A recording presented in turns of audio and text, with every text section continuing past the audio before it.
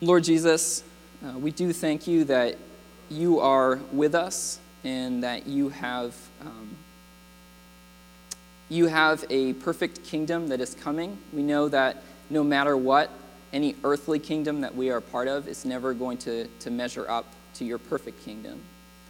And that's true whoever is president, Lord. But we thank you, Lord, that our true citizenship is in heaven. And we thank you that we can look forward to that and that we can get a taste of it even now in the present, in how we live and in our relationship with you. And God, I pray that however we're feeling right now about politics, that you would give us the ability to shift our attention right now to your word.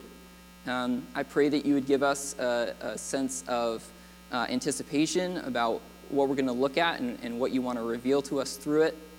I pray that you would give us insight into what we're about to read.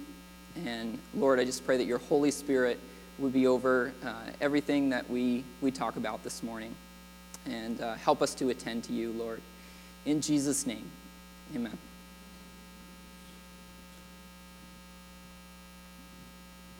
All right, so today we're going to be looking at Matthew 22, starting in verse 1. If you have a Bible, I definitely encourage you to follow along in that.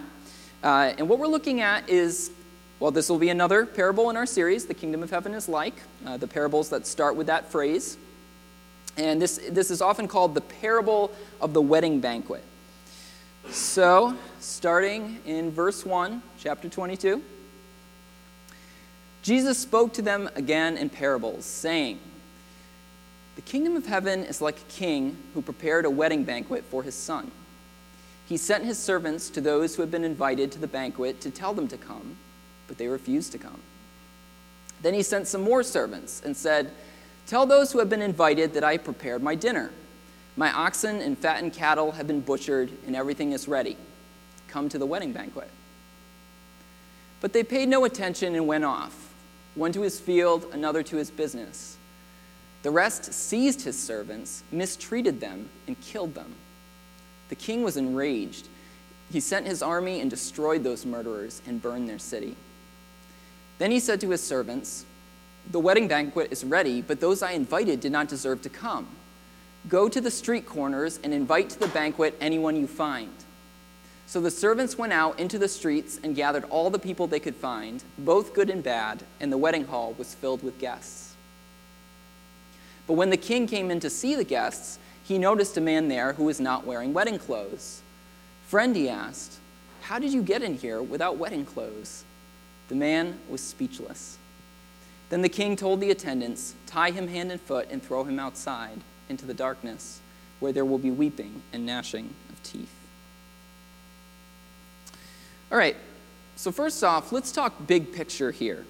Jesus says that the kingdom of heaven is like a wedding banquet.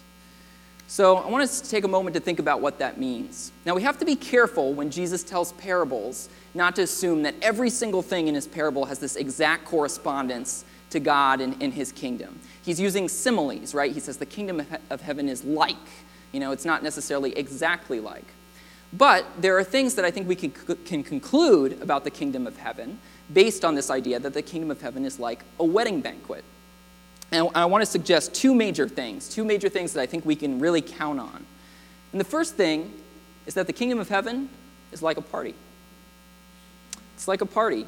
And it's not just any party, right? It's an extravagant party. Okay? This is a party where the host goes all out. Right? One thing's for sure in this parable, the king is supposed to be analogous to God, right? And so the king is putting on this extravagant party. He's going all out, not holding anything back. And two, the kingdom of heaven isn't just any party, but it's a specific kind of party. It's a wedding party, right? So it's a celebration of a permanent union. Because that's what a wedding is, right? Or at least that's what it's supposed to be. Right? It's the celebration of a till death do us part union. And in the kingdom of heaven, there's no death, right? So this is a celebration of an everlasting union. And specifically, it's the celebration of a union between God and us.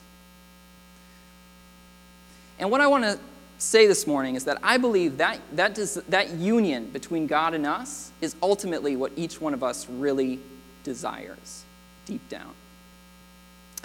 All of us have this desire within us for something that the world on its own can't give us. There's an amazing quote that I absolutely love, and it's from a guy named Bertrand Russell. And if you know who Bertrand Russell is, you probably think it's a little weird that a pastor would say, I love this quote from him.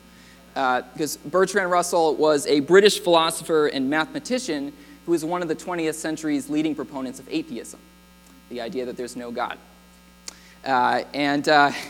He wrote a lot, and a lot of what he wrote was trying to argue that the idea of God didn't make any sense and that people shouldn't believe in him.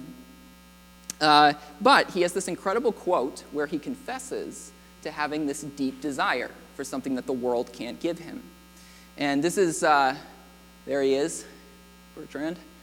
He said, "The center of me is always and eternally a terrible pain, a searching for something beyond what the world contains, something transfiguring and infinite, the beatific vision, God, I can't explain it or make it seem like anything but foolishness." So he's saying that he has this deep desire, but he's saying, I can't make sense of how what I want could actually even be real. But he had the desire. And I believe that what he's expressing there very eloquently is a desire that we really all have, which is this desire for the kingdom of heaven. It's the real party that we long for, the union of our souls with God. So the kingdom of heaven is an incredible party, but what Jesus tells us in this parable is that not everyone who's been invited to the party actually comes to the party, right? And that's actually a terrible offense against the host.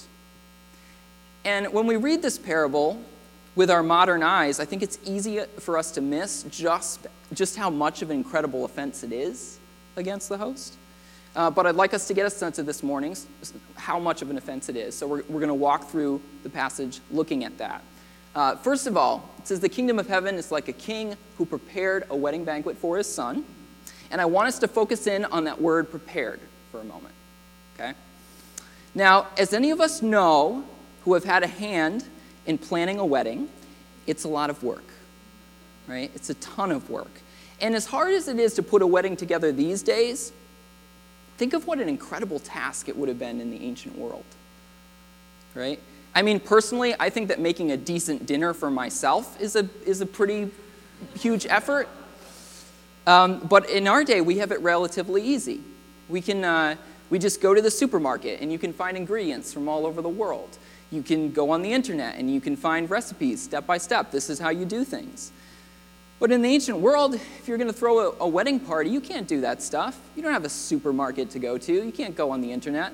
As far as I know, you can't call somebody and have them come and cater, right? You basically, it's you, and if you had them, servants, have to put this whole thing together. And weddings in those days, it wasn't just for one day. It was actually for like a whole week. And so you're not just preparing one meal. You're trying to feed a whole bunch of people for a long time. So preparing a wedding, huge undertaking. So imagine you're the king, you want to honor your son with a great wedding party, and so you start to prepare this extravagant shindig. You know, despite all of the work involved, you are all in. Now, verse 3, he sent his servants to those who had been invited to the banquet to tell them to come, but they refused to come. Now, it's easy to miss how disrespectful this is. I mean, certainly on first glance, it seems disrespectful to turn down a wedding invitation, especially a wedding invitation from the king. But it's more disrespectful than we realize, because in those days, it was custom to do something we would call a double invitation. So the first invitation was kind of like the invitations that we send out now. You know, you get the invitation and you RSVP. In those days, the servants would go out and they say, hey, this wedding is going to happen. Are you going to come? And people would say whether or not they were going to come. The second invitation was when everyone went out and said, okay, everything's ready. Now it's time to actually show up. So the fact that verse 3 says that these people had been invited to the banquet suggests that they were actually refusing the second invitation. Right? So these are people who had already RSVP'd. And yet when the time came for them to actually come, they refused. And it doesn't even say that they refused, because a loved one had died or they were sick or any reasonable excuse. It says they paid no attention and went off, one to his field, another to his business. So these people are being summoned to this extravagant party at the home of the king, something that they already said that they were going to go to, and they're distracted by everyday concerns, by business. And I got to take care of my field. And then the level of disrespect just reaches an absurd level, totally out of control. Verse 6 says, the rest seized his servants, mistreated them, and killed them. All right. Now you're probably thinking, what good reason could there possibly be for killing someone who invites you to a party that you already said you would go to? And the answer to that is, there is no good reason. That's just as horrible as it sounds. It's unjustifiable. It's terrible. I mean, imagine if you went through all the trouble of preparing an amazing wedding. You spent a ton of money. You invited all these people. You sent out the invitations. And people filled out the little cards saying they wanted beef or chicken or fish. And then the day comes and no one shows up. Nobody. Because they just didn't feel like it. It's not like there was an earthquake or something like that. They just didn't feel like it.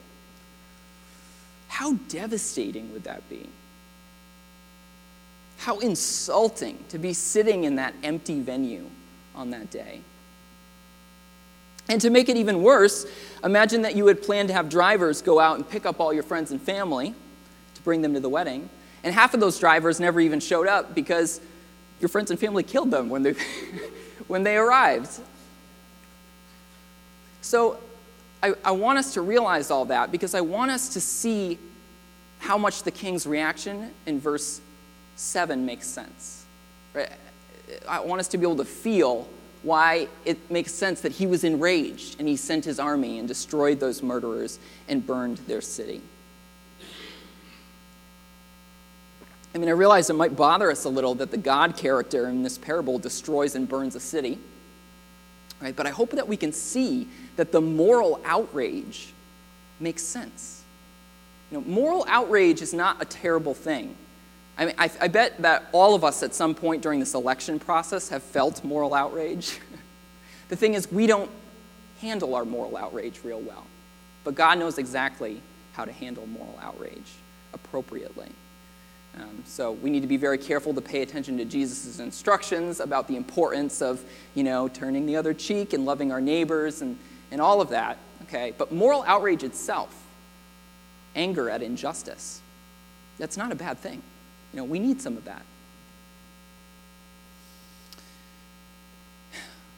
And not only does the moral outrage make sense, but this makes a lot of sense when we consider who Jesus is talking to when he tells this parable. If we go back to verse 1, it says, Jesus spoke to them again. So who's them? Well, it's very important to ask that kind of question because when we look at a parable, how we understand it should have a lot to do with who's actually being spoken to. And if we look right before when this parable is told, it's very clear that who Jesus is speaking to is the religious establishment. He's speaking to the Pharisees, the rulers of the day, the chief priests and the elders. Now, if you know anything about the religious establishment of Jesus' day, you know that they were trying to destroy Jesus. They were plotting to kill him. So he's talking to the people who wanted to have him arrested and killed. So when you think of it that way, the story makes a lot of sense, doesn't it? And what he's trying to tell them is that their rejection of him is like the rejection of the king's wedding feast. And he's trying to get them to see what an incredible offense against God that is. Just a few verses before this, he told the religious leaders, "The kingdom of God will be taken away from you and given to a people who will produce its fruit." And that's what we see in this parable, right? This is a dramatic illustration of that. There's people who have been invited to the kingdom, but they reject that invitation, and so they lose the kingdom. But this parable also shows us the second part of that verse, which is that the kingdom will be given to other people. Verse 8 says, "Then the king said to his servants, 'The wedding banquet is ready, but those I invited did not deserve to come. Go to the street corners and invite to the banquet anyone you find.' So the servants went out into the streets and gathered all the people they could find, both good and bad, and the wedding hall was filled with guests." Now I want us to realize how incredible these verses are here. These are amazing. You see what Jesus is saying, right? He's saying that the invitation to the wedding party of God is going out to everyone. You know how when you plan a wedding, you usually have a guest list, and you have to be a little selective about who's on that guest list. But this says that the king sent servants out to the street corners. Street corners. Now, we can miss the significance of that because the street corners is actually kind of referring to what we might call the highways, which is the places where all the roads came together. So you would find in these places people traveling from other nations, people, different languages, different skin colors, all converging at the street corners. So when he says go out to the street corners, he's saying, go out and find people from everywhere, all over the place. And then he also says, both good and bad. Both good and bad. You hear that? The invitation goes out to both good and bad. Everyone gets the invite. It doesn't matter who you are, what you've done, the invitation is going out to you. It's a really incredible thing. But this is very important. Okay, the invitation isn't enough to get you to the party. That's what the first group showed us, right? You have to come. And what that means is, if you sense God calling you into relationship with him, you have to respond. God is patient with us. I thank him for that. Thank goodness. But if we allow ourselves to be distracted from his invitation, like that first group, that's risky. Sometimes we sense God's invitation, but we say, well, I'll come some other time. I'll come after, after I have some fun, when I'm older, maybe after I've gotten married and settled down, maybe once my career isn't taking up so much of my time, then I'll come. Then I'll focus on God. I'll think about God. But we really shouldn't do that. Now is the time to start walking toward the party. The king now is saying the food is ready. Come on. Now's the time to come. Now, there's one other thing that can keep us from the party besides coming. And we see it in these last few kind of scary verses.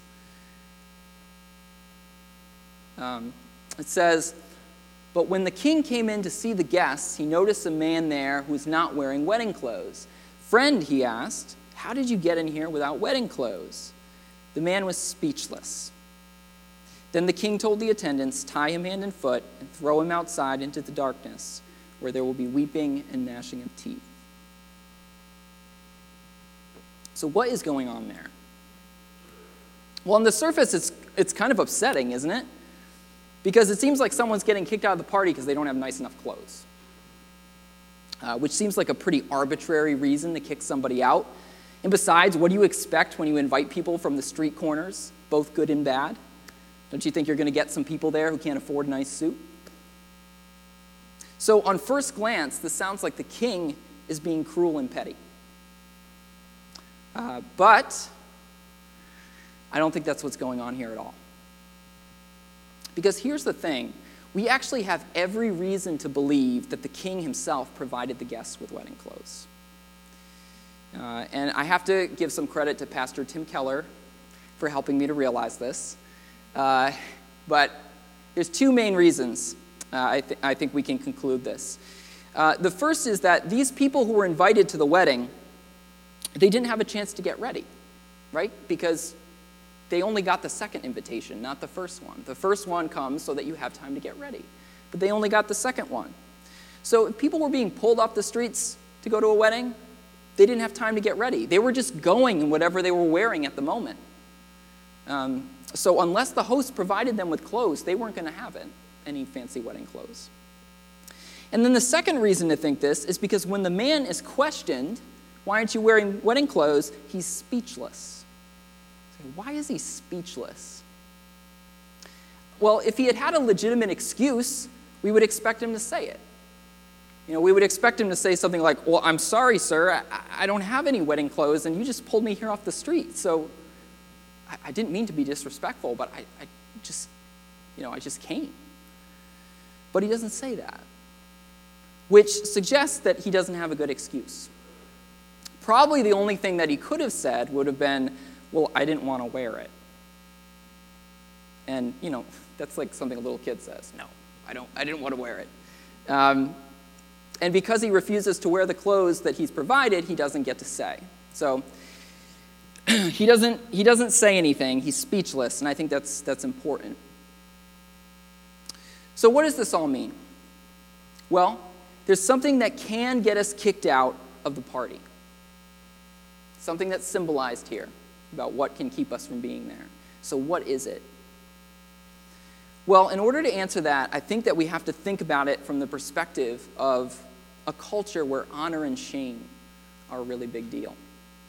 Honor and shame are significant aspects of our culture today, but they were even more so in Jesus' day. And it would have been extremely shameful, extremely dishonoring to show up at such a significant event for such a significant person in informal clothes. Especially when those formal clothes had been provided for you. Right? The king paid for those clothes. And so what this person is doing is, it's off the charts disrespectful. And essentially what he is saying to the king is, I am totally fine just the way I am.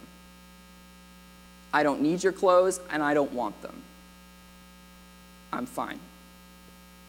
And that's the attitude that cuts us off from the party. Because if we want to enjoy God's banquet, both now and forever, we need to have the attitude that says, God, I need you to clothe me. I'm not even worthy of being here. The attitude that we need in order to be at the party and enjoy the party is the one that recognizes we are sinners. We're sinners in need of grace. And it's the attitude that recognizes that unless God covers us with his grace, we do deserve to be ashamed in his presence. Maybe you remember way back in Genesis in the story of Adam and Eve. After Adam and Eve sin for the first time, they feel shame for the first time. And maybe you remember that the way that shame manifests itself is that they're embarrassed that they're naked. And it says that God's presence comes and they hide. And when God says, why are you hiding? They say, well, we were afraid because we were naked. We were ashamed that we were naked. And what's going on there is that Adam and Eve are ashamed because they have a sense that they've sinned. Something's not right with them. They don't feel right being totally exposed before God, so they feel this need to hide. And they're right to feel that way, that they have done wrong, and that they have something to hide. They're right to feel that. But God loves them even so. And you might remember it says that God himself made garments for them to wear. So he wants to cover their shame. He wants to clothe them. And he does that right in the beginning. And God wants to cover all of our shame now, too. He wants us to be able to be in his presence and have peace. And he's paid the price through Jesus Christ's death on the cross in order for that to be possible. But if we feel no need for his grace, if we feel like we can just do it on our own, if we feel like we deserve to be accepted to his party just as we are, then we don't get to enjoy the party. So if you need a quick summary to take home and remember what the final conclusion is, I'd express it like this. God invites us to the party just as we are. But if we think we deserve that, we'll never get to enjoy it. So I think the thing that we need to ask ourselves this morning is, do I assume that I deserve to be part of God's kingdom? Do I recognize how much in need of grace I really am? Last week we talked about the Beatitudes and how the Beatitudes should influence how we treat each other during the election and how we vote. And it's been convicting for me this week to realize personally just how hard it is to live those Beatitudes out consistently. To be humble, to be contrite, to be gentle, to be a peacemaker. And, all those things sound nice in theory, but practicing them is always a different story. So, we all need grace, big time. And I don't mean to close on a downer, but the parable does kind of close on a downer, which is that we need to recognize our own inadequacy. We need to recognize our need to be clothed. We need to recognize our own sin. But here's the positive side. How great is it that the only thing that can really keep us from God's wedding party is insisting that we deserve to be there? I think that's good news. Let's pray.